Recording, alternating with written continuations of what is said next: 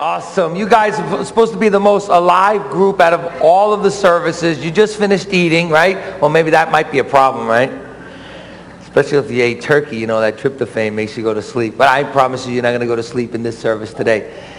Hey, I want you to turn to Ephesians chapter 6. We're going to continue our series entitled Supernatural. Supernatural.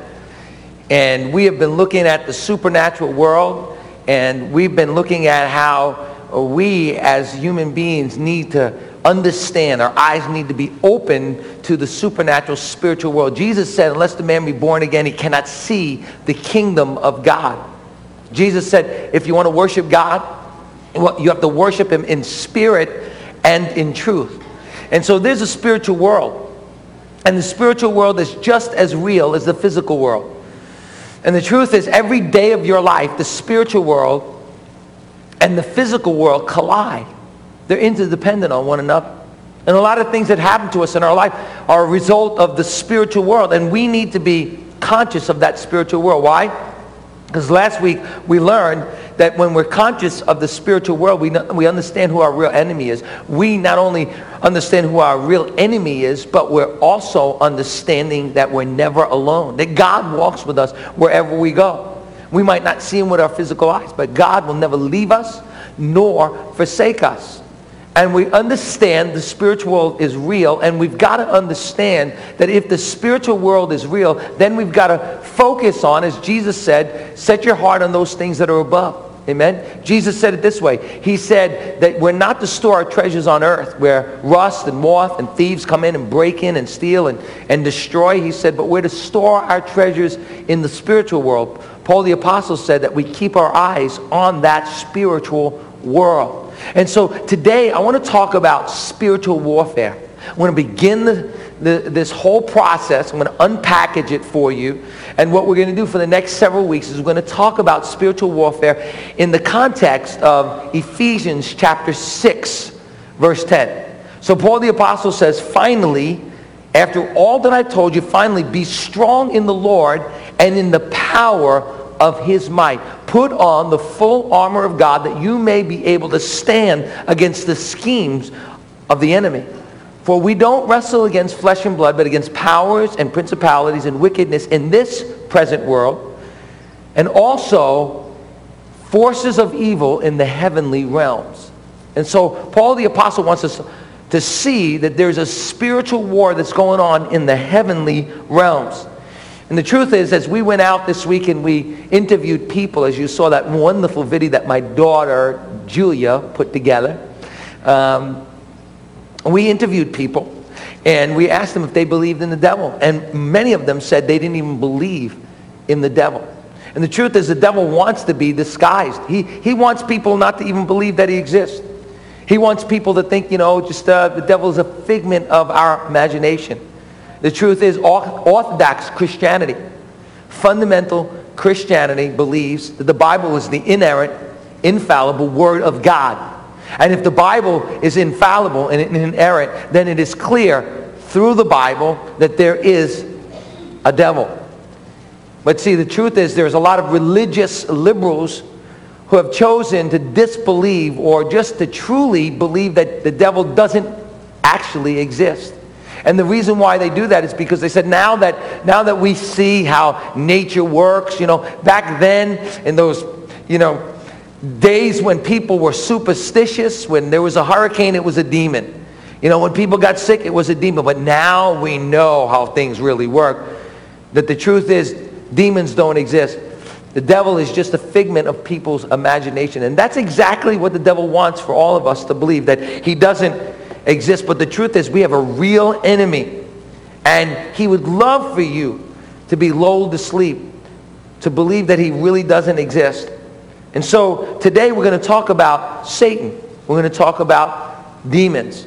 So where does Satan come from? Well, the truth is, before Satan was Satan, he was Lucifer. And the Bible says that he was a beautiful angel created by God. Turn with me, if you would, to Isaiah. Let's look at Isaiah and see what the Bible says in Isaiah chapter 14 about the enemy. Now remember that this was written about an earthly king, but most theologians believe there are two scriptures in the Bible that even though they've been written in context to an earthly king, it was actually talking about the devil himself. And Isaiah chapter 14, verse 12 says, "How you have fallen from heaven, O morning star, son of the dawn. You have been cast down to earth, you who once laid low the nations. You said in your heart, I will ascend to the heavens.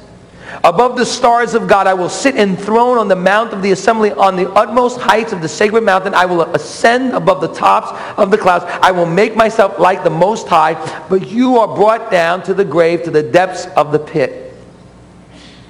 And so the enemy himself, the devil, said, "I will ascend." Jesus said, "Not my will, but thy will be done." The devil said, "No, not thy will, but my will be done." And he said, "I will ascend above God. I will be like God." And Ezekiel chapter 28 gives us a clearer picture of who Satan was while he was in heaven as an angel. Notice what it says in Ezekiel chapter 28, verse 12. "You were the model of perfection." Wow. "You were full of wisdom and perfect in beauty." Satan was a beautiful angel.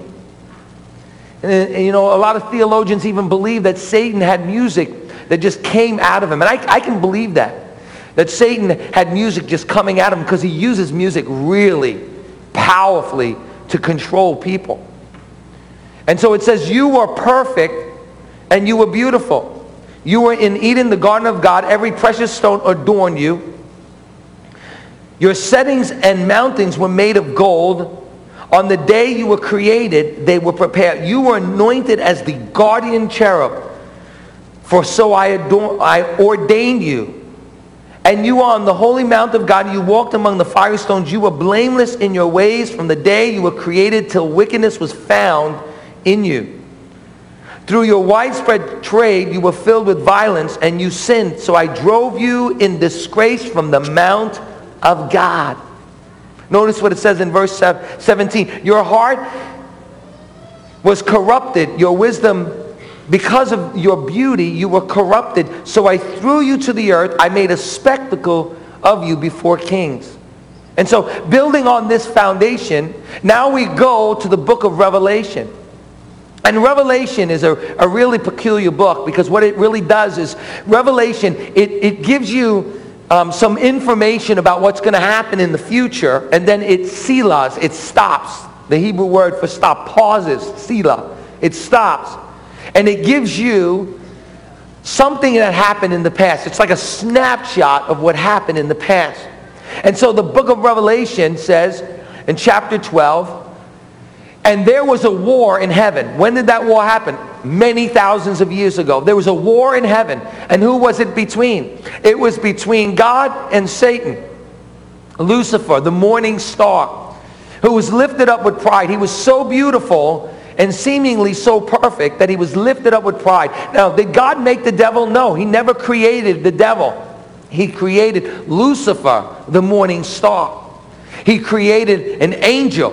God never created evil. He created an angel.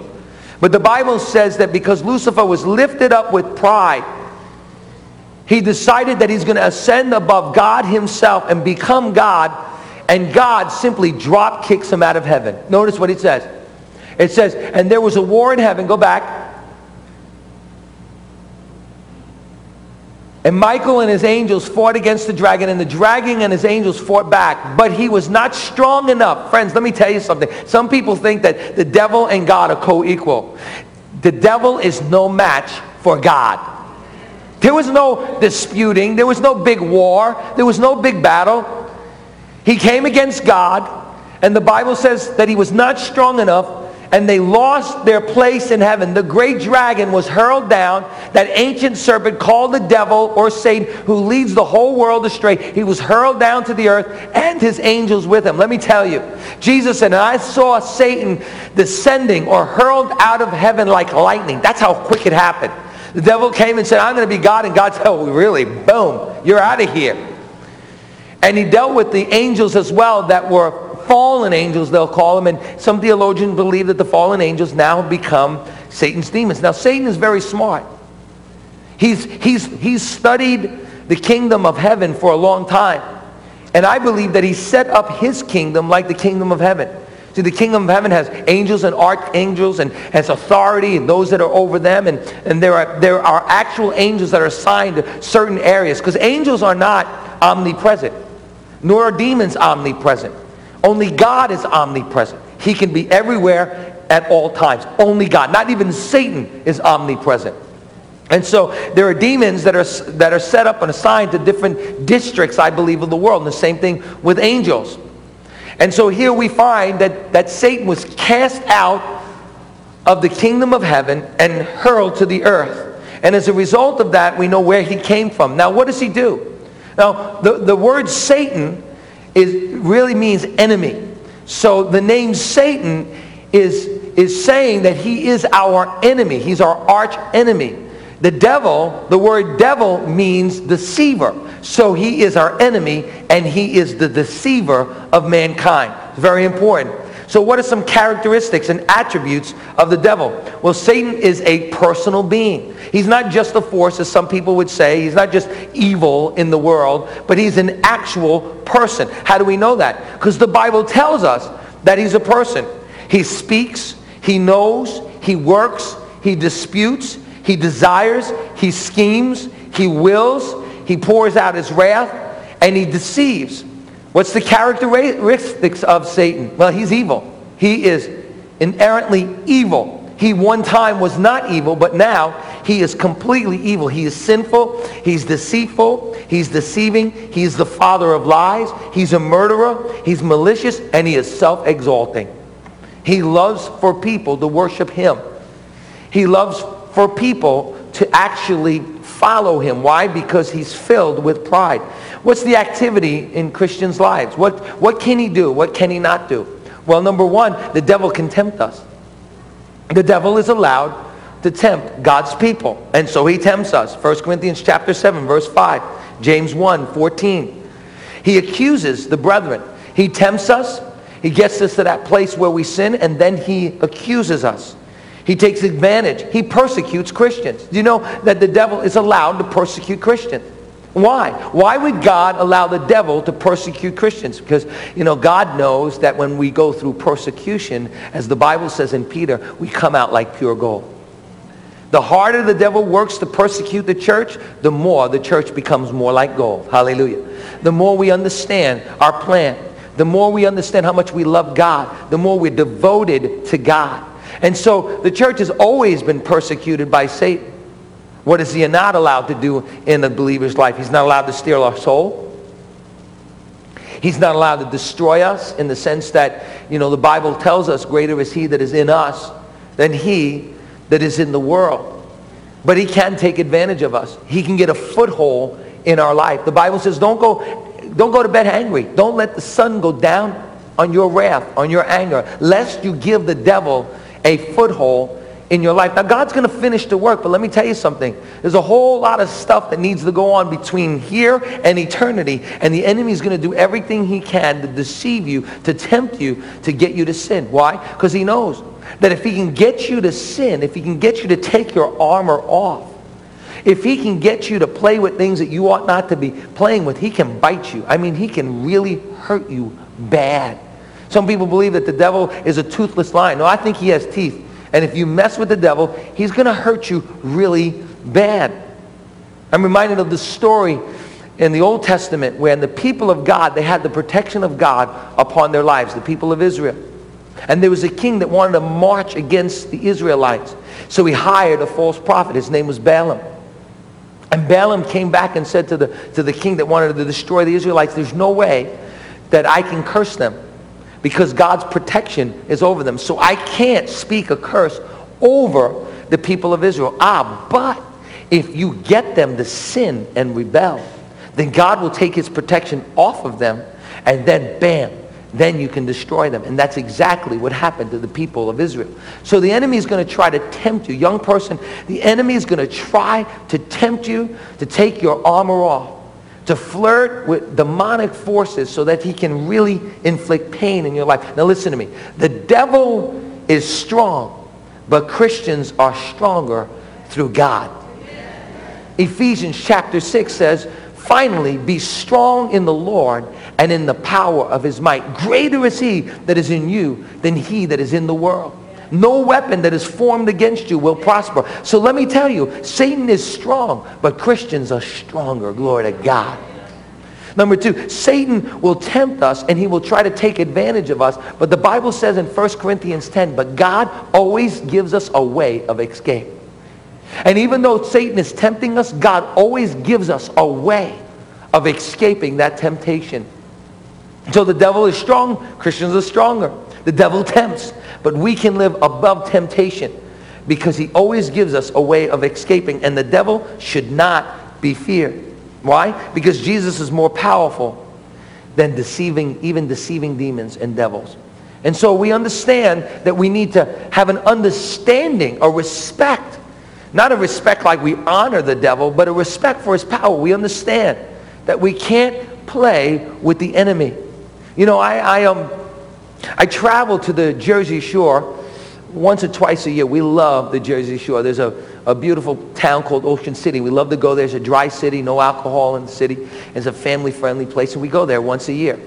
And so we went there this weekend. It was my daughter's 18th birthday. Can you imagine? I have a 23-year-old, a 20-year-old, and an 18-year-old. How could he have a 23-year-old? He doesn't even look like he's 26 years old. I know you're saying that yourself. So we were celebrating our 18th birthday. We went down to the shore. And yesterday morning, I got up early. I pray every day. Friends, you have to pray every day of your life. If you don't pray every single day of your life, the devil's going to hurt you bad. I'm telling you. And so I got up early, and I was actually hanging out with one of my good friends. And so we went down and prayed for a little while. We really couldn't find anywhere else to pray, so we actually went into the restaurant. We were sitting at a booth, and we were talking and praying. We were talking about the Lord. We were talking about things that are going on, and we were praying. And as we were talking and praying, this girl actually literally turns around. She looks right at me. And the first thing I'm thinking to myself is, why are you listening to my conversation? That's so rude. Listen, let me tell you something. Never forget this. They're listening to your conversations. They're listening to your conversations at diners. They want to know what you're saying. People are nosy. And so she literally jumped up and looked at me. I was thinking, this is kind of weird, right? And she said, I got a question for you. And I said, okay, ask the question. She did not know I was a pastor. Never said I was a pastor. And she, instead of asking me a question, she said something to me that rung my bell. I mean, I'm telling you, it really ruined my beach day. She looked at me and she said, I have been in Europe for 10 years. She said, I've lived in Holland. She says, there's a spirit, a demonic spirit that's come from Holland to America. This is what she said to me. And she said, let me tell you something. She says, what America needs is not a bunch of preachers that preach. We need people that pray. She said, we have lost the art of prayer and fasting. She looked at me. She said, we don't need more preachers. We need more prayers. She ruined my beach day. I'm telling you. And that just stuck in my mind. She said, there is a spiritual war that's going on, and we're never going to be able to win the war unless we learn how to pray and fast. She got up. She said, nice meeting you. And she disappeared. And I tell you, it was like, I mean, she didn't like really disappear. Come on, let's not get spooky here, all right? And people are like, wow, she really did. Like, dude, man. No. I mean, she just left the building, okay? Elvis is gone. But I knew, and I'm not into that spooky, stuff.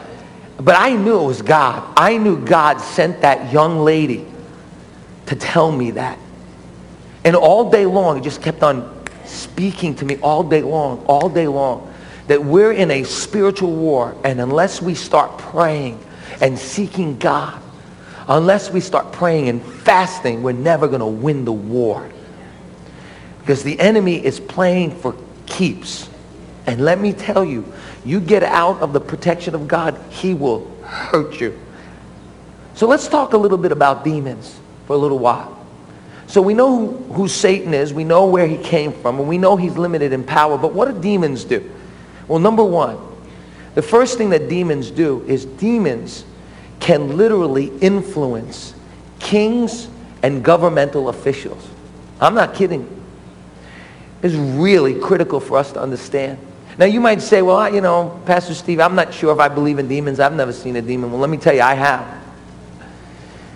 I remember when I was a youth pastor, I had traveled to Argentina, and they were having a revival in this church, and I was the guest speaker. And it was a real honor to be in this church because this church was so filled with people. I mean, it was like an hour or two before, and it just filled up with people, and there were people lined up around the outside of the building. They were looking in, and God was doing a great work in that church. Listen, let me tell you something. There are a lot of demons that are sitting in the pews of churches. Let me say that again. As long as there's no revival, as long as there's no prayer, as long as there's no fasting, as long as there's no red-hot preaching the Word of God, then demons are going to be comfortable in church pews. Let me tell you something. I know there's demons in church pews. I've seen them. They've split churches. They've divided churches. They've hurt pastors. They've hurt leaders. And they come in the form of people that are controlled by demonic forces. I mean, I'm praying for the churches on Long Island, and I'm praying for the churches in general because so many of them have been destroyed, and there were influences behind those demons or behind those people that were influenced to destroy those churches. But I was at a church, I remember, in Argentina, and I began to preach. Revival was in that church. God was moving. And there was a group of young ladies that had been involved in the occult. They had been involved in witchcraft. And as a result of being involved, the pastor told me afterwards. He didn't tell me before, thank you, pastor. But he told me after the service. I said, what's up with this? He said, there's a group of young people, a group of young ladies, and they're involved in witchcraft. They're involved in the occult. And so I preached the gospel, and after I preached the gospel, I called people to come up and give their lives to the Lord, and bam, whoosh, the people came up to the altar, and they were giving their lives to the Lord, and so we prayed, and I started praying, laying my hands on people, and I prayed for this one young lady, and she fell down. She started swerving like a snake, and she started going crazy. She was possessed by a demon, and we cast out the demon, and God gloriously delivered this young lady. And I went on, and I was praying and speaking, and then just praying for other people, and bam, I laid my hands on this other young lady, and she started backing up out of the church. She couldn't even see where she was going, but she somehow was able to back up straight right outside the church. She was trying to get away from me, and I kept on praying until she was gloriously delivered from demon possession. One time I was here in this church, and we were praying. I'll never forget this. We were having a prayer meeting. Spirit of God, red hot. God's moving. God's working. And there's a lady. She came to the altar. She knelt right here. She had been in the church for years. And she knelt down, and she started to pray. And I just went over. I just thank you, Father. Father, in the name of Jesus, bless. Thank you, Father, in the name of Jesus. In the name of Jesus, I rebuke you. Just like that. I didn't know she was demon-possessed. The lady jumped up and started running back and forth, speaking in different voices. And she had to be delivered from demon possession. 2 days we had prayed and sought the Lord and asked the Lord to deliver this young lady. Friends, the demonic world is a very real world. And one of the things that demons do is they influence governmental leaders and kings of nations. Remember the story in Daniel chapter 10. I'm not going to read it because of time. But Daniel chapter 10, the Bible says that Daniel begins to pray for Israel. Israel is in a mess. They're in big trouble. And Daniel begins to pray for Israel. And he prays and fasts for 21 days. He hears nothing. He needs a vision from God. He needs the direction. He needs a spiritual breakthrough in the heavenly realms. And he's praying and he's praying and he's praying. And the 21st day, an angel appears to Daniel. And he says, Daniel, from the first moment that you set your heart to pray, God heard, and I was sent to you. But listen, he said this. But the prince of Persia, he resisted me. I had to get reinforcements. I called Michael the archangel. He was such a powerful, powerful prince of darkness that the archangel Michael had to come and assist me. And I'm here to give you the answer because we overcame the king of Persia. Now listen to me. Here's the important thing. The Persian Empire was the empire at that time in the physical world. And so what we're seeing as God is opening our eyes and showing us the spiritual world was the king of Persia was being influenced by a demonic force that was called the prince of Persia. And notice what the angel says to Daniel. You could read it. The angel says, now I'm leaving you, and in a short time I will have to confront and deal with the prince of Greece. Anybody knows history knows that Greece took over the world after the Persians. And so we can see that in the demonic realm, in the spirit realm, demons can influence governmental leaders. Friends, let me tell you, our government, the things that are happening in the United States today, let me tell you, we will never see a change until the church decides we're going to start praying and fasting. We pull down strongholds through prayer and fasting. Now you could say we need to picket, and that's all good. You can say we need to call our congressman, and that's all good. But friends, let me tell you, nothing is going to change until the spiritual climate of the church changes, until the people of God begin to pray and fast. That's why Paul the Apostle said in Timothy, I exhort you to pray for those that are in authority. He didn't say picket. He said pray and fast for those that are in authority. Now we look in Revelations, and we see in Revelations again a picture of what's going to happen during the tribulation period. Turn with me, if you would, to Revelation. Revelation chapter 16, we see how demons influence leaders of world powers during the tribulation period. Notice what John the Apostle sees. God once again opens his eyes. These are men of God who see things into the spirit realm that no one else can see. And what does John the Apostle see? Obviously, he sees a lot of things in the book of Revelation. But one thing he sees, notice what he says in Revelation chapter 16, verse 13. And I saw three loathsome spirits like frogs leaping from the mouth of the dragon and from the mouth of the beast and from the mouth of the false prophet. For they really are the spirits of demons that perform signs, wonders, and miracles. Look at me. Listen to me. Just because a person performs a sign and a wonder and a miracle doesn't mean he's of God. John tells us to test all spirits. I'm going to read that in a minute. Test the spirits to see whether or not they're from God. I don't care if you're watching them on Oprah. I don't care if you're watching them on a Christian TV show. I don't care what they've said they've done. Let me tell you, not every spirit is a spirit from God. That's why the people of God has to have a discernment of the spirit to know what spirit it's coming from. And there's a lot of people that are mixing a little bit of truth with a whole lot of lie, and they're deceiving the masses. Why? Because they're performing signs and wonders. People love signs and wonders. We don't run after signs and wonders. We run after the Spirit. We run after the truth of God's Word. Come on, somebody. And the Bible says they will go forth to the rulers and leaders of all the world to gather them together for war on the day of God, the Almighty. And they gathered them together at the place which is in Hebrew called Armageddon. So these spirits, these lying, deceiving spirits, John sees the dragon. John sees the beast. Who's the beast? The Antichrist, who's going to come as a political leader. Listen to me. The Antichrist is not going to come with horns and a pitchfork and say, I'm the Antichrist, and I'm here to drag you to hell. He's going to come as a political leader. And the Bible says he's going to be demon-possessed.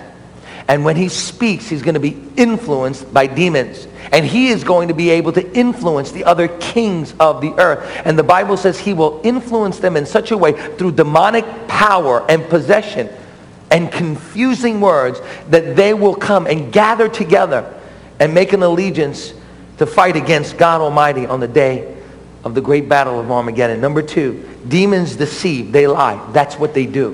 Why? Because they're like the father of lies, like Satan himself. And Jesus said Satan is the father of lies. And so demons will do anything they can to distort the truth. Why? Because listen to me, look at me. Truth is the basis for freedom. Let me say that again. Truth is the basis for freedom. Jesus said, you will know the truth and it will what? You will know the truth and it will what? Truth is the basis for freedom in our life. Lies and deceptions cause bondage in our life. That's why I want to encourage you, if you're a new believer, to come to the Foundations class that I teach on Wednesday night at 7:30. Because let me tell you, one of the most important things that a new believer can do is put on the belt of truth. We're going to talk about that next week.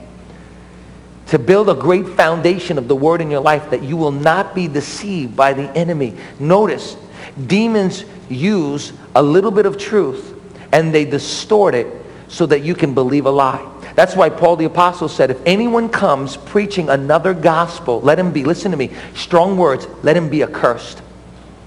Why? Because let me tell you, there's more religious people than Satan worshipers that are going to hell today. You say, what do you mean by that? There's a lot of religious people that are not embracing the truth of the gospel. The gospel is this: Jesus died. He rose on the third day. He's seated at the right hand of the Father in glory. He sent the Holy Spirit. A man must be born again. You can only have salvation through the free gift of salvation. It's not by works, lest any man should boast. The wages of sin is death, but the gift of God is eternal life. It's not by works.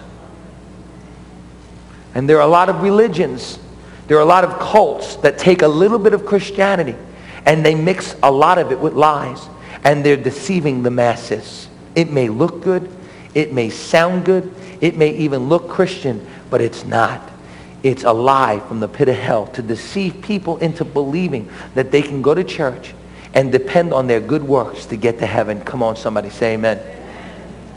There are more religious people that are going to hell than atheists and Satan worshipers, because they're deceived by doctrines of demons. Notice what it says in 1 Timothy chapter 4, verse 1. Listen to me. 1 Timothy chapter 4, verse 1. The Spirit clearly says, in the latter times, some will abandon the faith, and listen, and follow deceiving spirits and things taught by demons. He's not talking about like outright, like, I am the devil, worship me. He's talking about deceiving, lying spirits, deceiving the people of God, getting them to believe half-truths, getting them to believe things that are not going to lead them into the kingdom of God. Notice, such teachings come through hypocritical liars whose conscience have been seared with a hot iron. One of the biggest tricks of demons is to get you and I to believe false doctrine and lead us astray. Notice in 1 Timothy chapter 4, he says, there will be those that deceive people into believing that they should abstain from marriage and abstain from certain foods. That's it. He's not saying demons that'll tell you to worship Satan. He's saying they're going to deceive you. They're going to give you enough Christianity to believe that you have enough Christianity to get to heaven, and enough of false information to keep you out of the kingdom of God. And so we've got to be very wise and understanding that there are spirits that are trying to deceive Christians. Notice what it says in 1 John chapter 4. Turn with me. 1 John chapter 4, verse 1. Dear friends, do not believe every spirit, but test the spirits to see whether they are from God. Because many false prophets have gone out into the world. Remember what he said. There will be demons in the mouths of false prophets in the last days.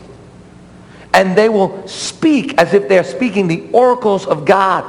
Remember in the Old Testament that there were times when God allowed a lying spirit to speak through the false prophets, to give Israel false assurance of things. He even said, God said, and I will send a lying spirit to them, because they would not come and understand the truth and embrace the truth, but they were so rebellious that God said, I'm going to release a lying spirit. Was it God's spirit? No. It was a lying spirit, and God released that lying spirit because they were so rebellious. Notice what it says. Dear friends, do not believe every spirit, but test the spirits to see if they're from God, because many false prophets have gone out into the world. This is how you can recognize the Spirit of God. Every spirit that acknowledges that Jesus Christ has come in the flesh is of God. Wow. Back then there was called Gnosticism, where they were saying that Jesus never came. He never came in the flesh. He was just a spirit. And he never died in the flesh. No. The Bible says God sent his only begotten Son into the world, that whosoever believeth in him should not perish, but have everlasting life. And they were just deceiving people by putting false doctrine into a truth about Jesus, that he did come. They said, yeah, he came, but he really didn't die. You see, if Jesus really didn't die, then we don't have eternal life. We're not eternally saved. So he said, test every spirit to see if they're really of God. And let me tell you, there's a lot of preachers today that are preaching just enough Christianity to get people to come to their churches, but not enough of the truth to get people out of the kingdom of darkness into the kingdom of light. And the Bible says there's going to be a great falling away. Why? Because they're not truly saved. Man, I shudder to think that one day I'm going to be held accountable for the things that I preached as a pastor, that I lead people into the truth. And here's what Paul the Apostle says in Galatians. He says to the Galatians, he said, you started in the Spirit. He said, somebody preached the gospel to you, the truth, the gospel that set you free. He said, but who has bewitched you? What a word. That's a strong word. He says, who has beguiled you? Who has deceived you? Who has bewitched you that you would start in the Spirit? Now you're trying to satisfy God in the flesh. You see, they were false doctrines. And Paul the Apostle said, if anyone comes preaching another Christ, let him be accursed. Let's go on. Number 3, demons desire to inflict pain and suffering on you and I. You know why they want to see you suffer? Demons hate you because God loves you. And you are a mirror image of God himself. And if demons cannot destroy God, they're going to try to destroy you. Jesus is coming down from the Mount of Transfiguration.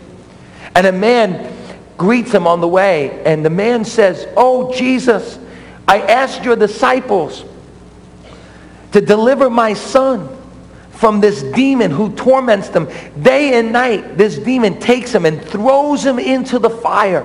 He torments him. That's what demons do. They torment God's creation. Whether you're a Christian or not, God loves you.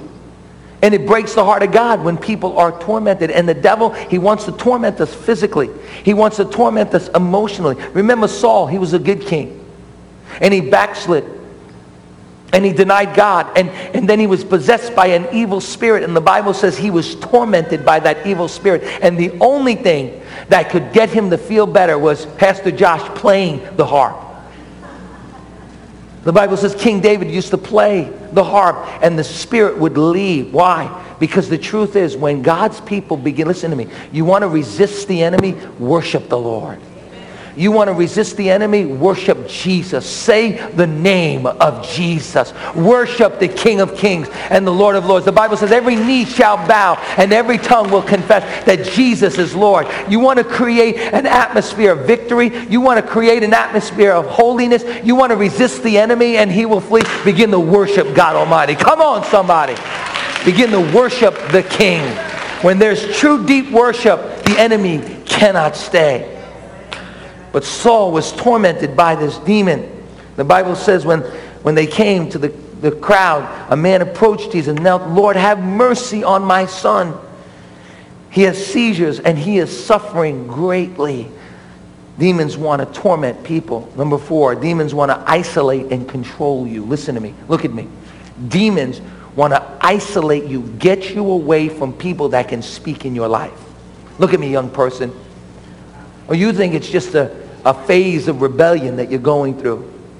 But let me tell you, demons want to isolate you from people that can speak truth in your life. You see, demons are deceivers. They're liars. And they're going to whisper in your ear and they're going to lie to you. And if there's no one there to hold you accountable, if there's no one there to say, no, this is what the Word of God says, then you're all by yourself. And they want to isolate you. I'm reminded of the story of the man who was demon possessed and he lived in the tombs. The Bible says this, listen to me. And Jesus, he went over to the other side, to the side of the Gadarenes, and he met a man and he asked the man, what is your name? And the man said, we are legion, for we are many.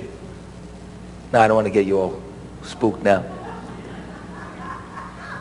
And the Bible says that this man was often, listen to me, he was often driven into the cemetery, into an isolated place. You see, the demons would drive him away from anyone who could help him. And that's exactly what the enemy wants to do to you. He wants to drive you away from the pastors that love you, from the people of God, from the community of faith, from people. That's why it's so important when you hear the voice that says to you, I don't need to be a part of a small group. I don't need to be a part of the community. I can just come to church on Sunday morning and do what I want. I can even watch church online. No, let me tell you something. That's a trick of the enemy, because he wants to isolate you and get you all by yourself so he can control you. And notice what this said. It said that he was isolated and he was tormented. And what did he do? He began to cut himself. Man, there is a phenomena today in the American teenage world where kids are cutting themselves.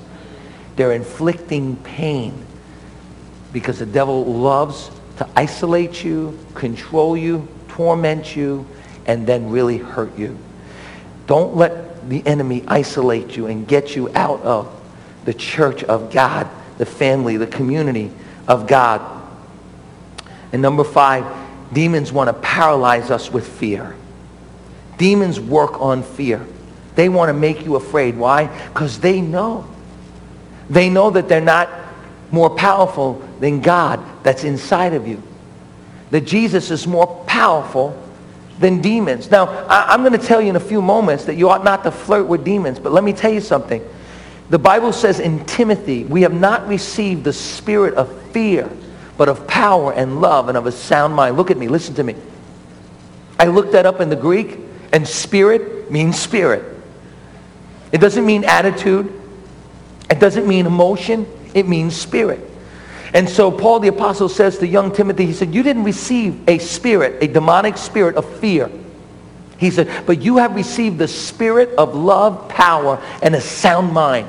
He said, you have received the Holy Spirit that lives inside of you, and greater is he that lives in you than he that lives in the world. You have nothing to fear. See, the devil wants to paralyze you. He loves to see you afraid. That's why these horror films are no good for you, because they fill fear in your heart. And fear is not of God, friends. Fear is not of God. It's of the enemy. And the enemy wants to paralyze you with fear. He wants you to be afraid of the demonic world. Why? Because if you're afraid of the demonic world, you won't go in the power of the Spirit and pray for people that are demon-possessed. You won't minister in the power of the Spirit. You'll just deny it. You'll try to pretend it's not there, and you'll just run from it. Why? Because you're afraid of it. And we have no reason to be afraid of the demonic world. Why? Because greater is he that is in us than he that is in the world, and no weapon that is formed against us will prosper. God, give us a group of people that are not afraid of the kingdom of darkness. When I was in Argentina, it's kind of comical, but I was preaching, and as I was preaching and praying, and when I went over to lay my hands on this young lady, the people came from all over, and they were around the altar. They were everywhere. They were crowded around the altar. And as soon as this lady started to manifest, they all... I'm like, thank you for leaving me all by myself. They were afraid to confront the demon. And friends, I want you to know, God wants to rise up, wants to raise you up. He wants you to rise up and understand you don't need to be afraid, but you need to confront it. The Bible says that when the Spirit of God comes upon you, you shall receive power. Power to confront the kingdom of darkness. The Bible says, and the gates of hell will not prevail against the church of Jesus Christ. So we need not to fear.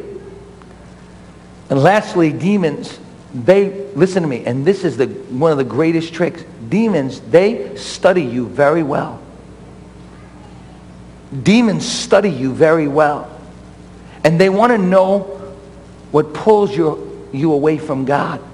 They want to know what you're passionate for. And they study your passions. They study your gifts. They study your desires. They listen to the things that you say with your own mouth.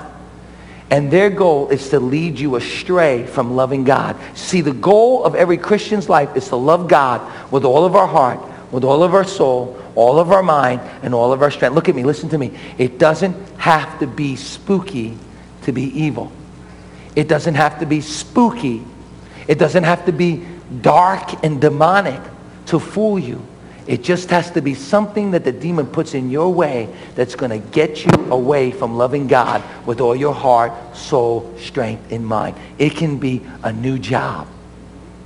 It can be a person. Now, don't turn to your neighbor right now and say, oh, you're demon possessed. It can be anything to get you away from loving God with all your heart, soul, strength, and mind. It can be a really, really good thing that the enemy puts in your way to deceive you and to pull you and lure you away from your first love, and that is loving God with all your heart. So how do we deal with demons real quick as I close right now? Number one, never take demons lightly. Oh, we're not to be afraid, but we're never to take them lightly. I'm reminded of the story of the 7 sons of Sceva. In the book of Acts chapter 19, the Bible says that these young men, they noticed that Paul the apostle, man, he was casting out demons. And they thought to themselves, hey, you know what? This guy's casting out demons. We can make some money. He's doing it for free, but we can make some money. So what did they do? They got a big sign and it said, Sons of Sceva, demon chasers. Just come in and be delivered from demons. And their first crack at it, this man came in their office and sat down, and he had a suit on and he looked really like he had it all together. He said, you know, I have a demon. And they said, well, we're going to pray for this man. And they laid their hands on this man. And the Bible says this demon in this man gave him such a beating that they ran away naked. That's a beating.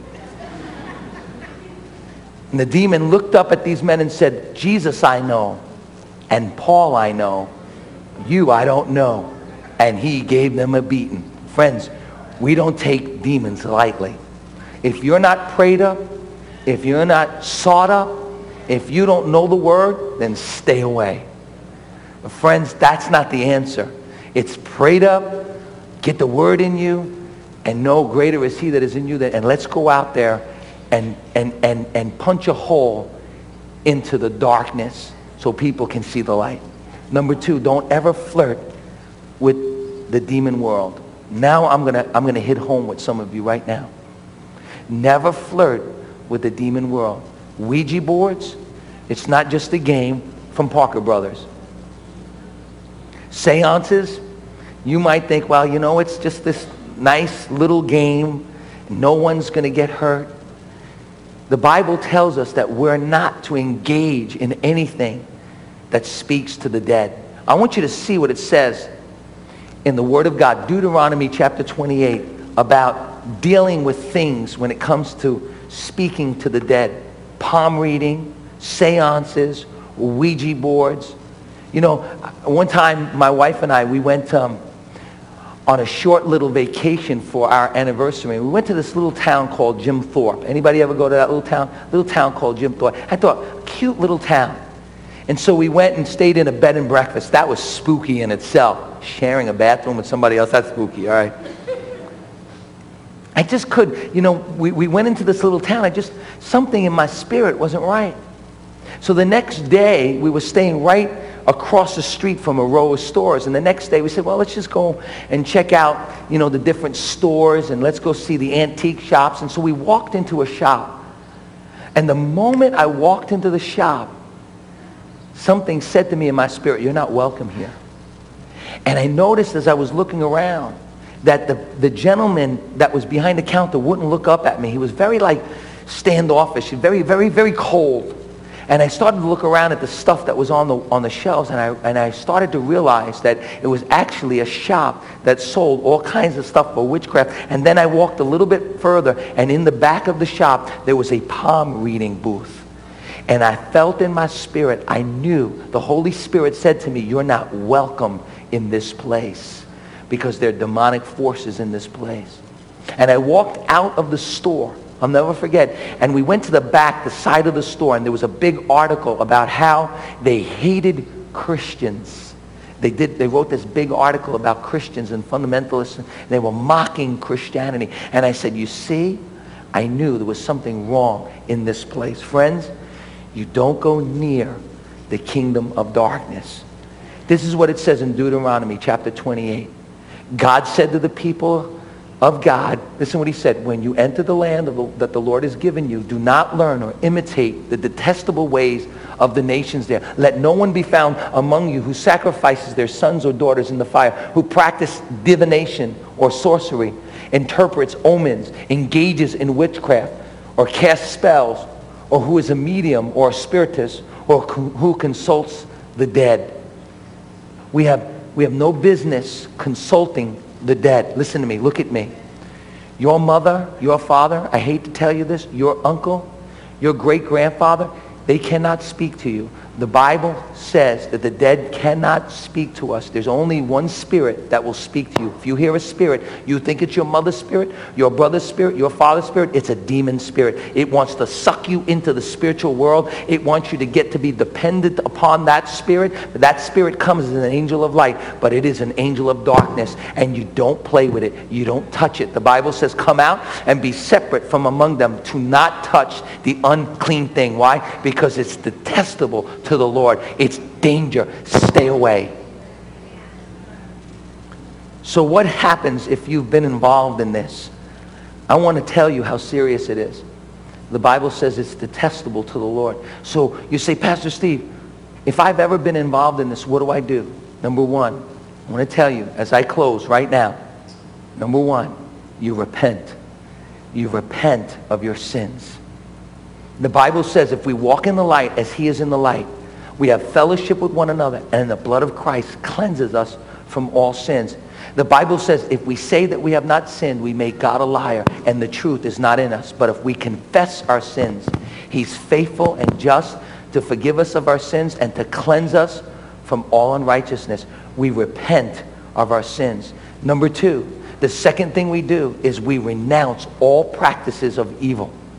The Bible says that many of those who believe now came and openly confessed their evil deeds, and a number who had practiced sorcery brought their scrolls together and burned them publicly. They renounced the works of evil. Friend, you repent of your sin and you promise God, I will never be involved in anything that has to do with witchcraft, sorcery, speaking to the dead, any of that stuff that's demonic. I renounce it. Number three, you receive forgiveness of your sins. Friend, no matter who you are, God wants to forgive you and cleanse you. It was incredible in the second service. The reason why the third service started late was people were repenting of their sins, and God was coming and healing them and restoring them and filling them with the Holy Spirit. You renounce and you receive forgiveness of sin, and then you render Satan powerless in your life. The Bible says, and soon Satan will be crushed under your feet. The God of peace will soon crush Satan under your feet. Friends, renounce the practice and render the devil powerless in your life. Stay away from this stuff and render the enemy powerless in your life. And the last thing, re-engage. Re-engage with the Spirit of God.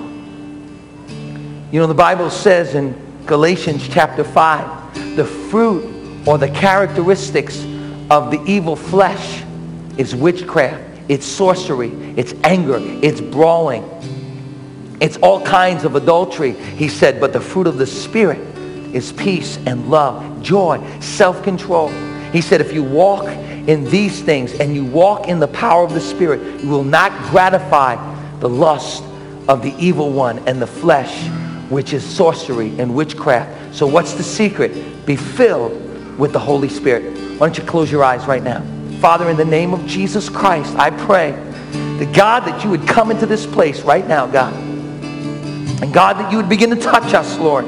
God, we thank you that your world is a real world. And God, I thank you, God, today that you're calling a people to pray. And you're calling a people out of this world, God, that will be holy and blameless, and they'll not touch the unclean thing. And God, we thank you that even though there's a kingdom of darkness, the kingdom of light will prevail. And soon, Satan will be crushed under our feet. And God, I pray right now that we would put on the full armor of God, that we would not fall into the deceptions and schemes of the enemy. And God, I ask right now that you would begin to do a work of your Spirit in this place.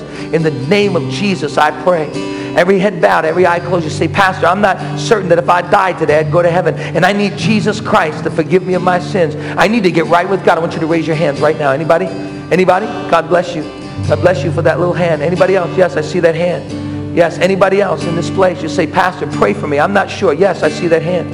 Yes, I see that hand. Yes, yes, yes. I see those hands. Anybody else? Just say, Pastor, I need to get right with God. I need to repent of my sins and get right with God. Anybody else in this room? Raise your hands quickly. You say, Pastor, pray for me. Yes, I see that little hand.